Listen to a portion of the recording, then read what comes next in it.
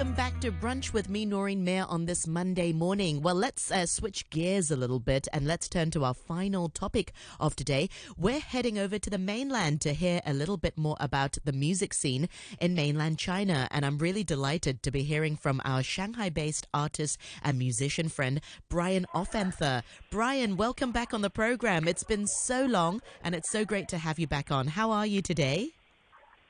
I'm doing great, and I'm happy to be having my first brunch with Noreen. Yes. So thank you very much. I'm so excited because you always have such fantastic taste in music, and you always find such interesting songs for our listeners. And it's always so nice to hear an update of what's going on the other side. So, what's been happening in Shanghai in terms of the music scene? Because I know you are responsible for many of the happenings around town. Well, I try to stay active for sure, but, I know you guys have had a lot of difficulties in Hong Kong with the music scene, and things might be looking up, but here in China, it's the mainland, I should say. It's been very difficult. Shows are being canceled almost daily. Tours have been messed up. I was scheduled to go to Tianjin in 2 weeks, and I got a message on the 29th that said, recently, the epidemic situation in Tianjin has become serious again, and the Cultural Bureau has told us they will not allow us to hold performances in the near future. So things are very much almost at a standstill. Yeah. That's no good. Here in Hong Kong, live music is back on again after over 200 plus days. It's been really, really tough for local musicians here in Hong Kong, and I'm sorry to hear that it's still happening in China. But I know one event that I was following you on social media, and that's the War of the Worlds event that happened yesterday. Did it happen in the end?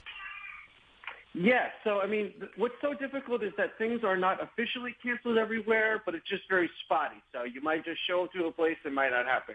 But thankfully, yesterday, on the 84th anniversary of Orson Welles' adaptation of H.G. Wells' War of the Worlds, this radio drama, we did a listening event for it to celebrate the anniversary and to debut something that I produced, which is the first ever Chinese language Mandarin translation of the full text and a performance of a shortened version of it. So we listened to some of that as well. Yeah. How was it received?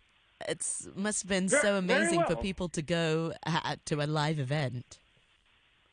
Well, yeah, it was a fun sort of event, and, the lights were kind of lowered down a bit, and people sat and listened to it. And, it's one of the great works of fiction. And, of course, there's the famous story to it about how people in New Jersey got freaked out.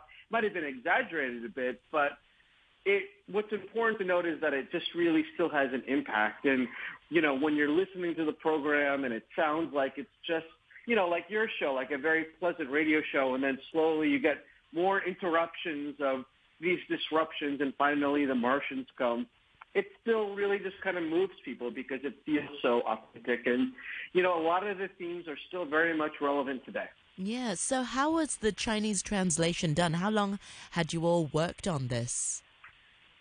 So I got a very fine translator that I've worked with named Nico, and she's done different work for me in the past and has done different projects. And we got a few different voiceover artists in English and Chinese, but a great voiceover actress who goes by the name Moni, who does VO in Chinese. She did the bulk of the work in the Chinese and really did an excellent job. And she wasn't familiar with the original so much, but really got engulfed in it, into the history and the story about it, and really how much it kind of connected with the times. The original was so powerful that Adolf Hitler used it as a rallying call in Germany at the time to talk about the decadence of the West. And unfortunately, a lot of things about, things flying through the air and our world changing really also touched people who are on the ground here today. Yeah. And what about touring around China? I know you go around China a lot with gigs. Were you able to Yeah. do some of that? I'm sorry, Tinjiang got cancelled. Were you able to do some of that during the last few years?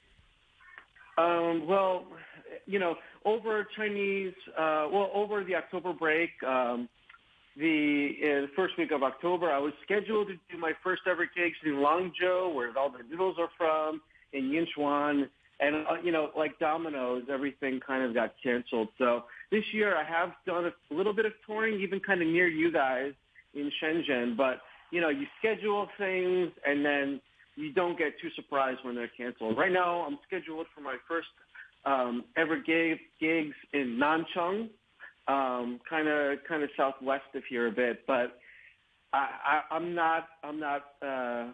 let's just say I'm hoping for the best that it will happen, but if not, I won't be too shocked. Yeah. And that's what everyone's dealing with. Yeah. Oh, it's just ever changing. I think musicians have to be just adapt to this. So Brian, I know you also you sent over a few great pieces of music for our listeners for this morning. Which one should we start with first? Well, how about one thing I really love to do is exploring the history of Hong Kong music. I think it's important, and you got some great people who are still alive today, who their voices and their history are important. One of the people who's still alive today, but actually lives in California, is Betty Chung, and she did a really great version of the Sonny Bono of Sonny and Cher pen tune "Bang Bang." And my friend in Shanghai, his name is Kyle B. He's a great producer and a DJ. Kyle B. is Skanking Mantis, and he very graciously, was kind of inspired by me spinning these tunes, and he did his first kind of remix of one of these tunes of Betty Chung's "Bang Bang." So I think it would be great to bring that back to Hong Kong and let your listeners hear it. Excellent. Thank you so much for your recommendation. Well, let's have a listen to Betty Chung's "Bang Bang," and this is the Carl B bootleg version.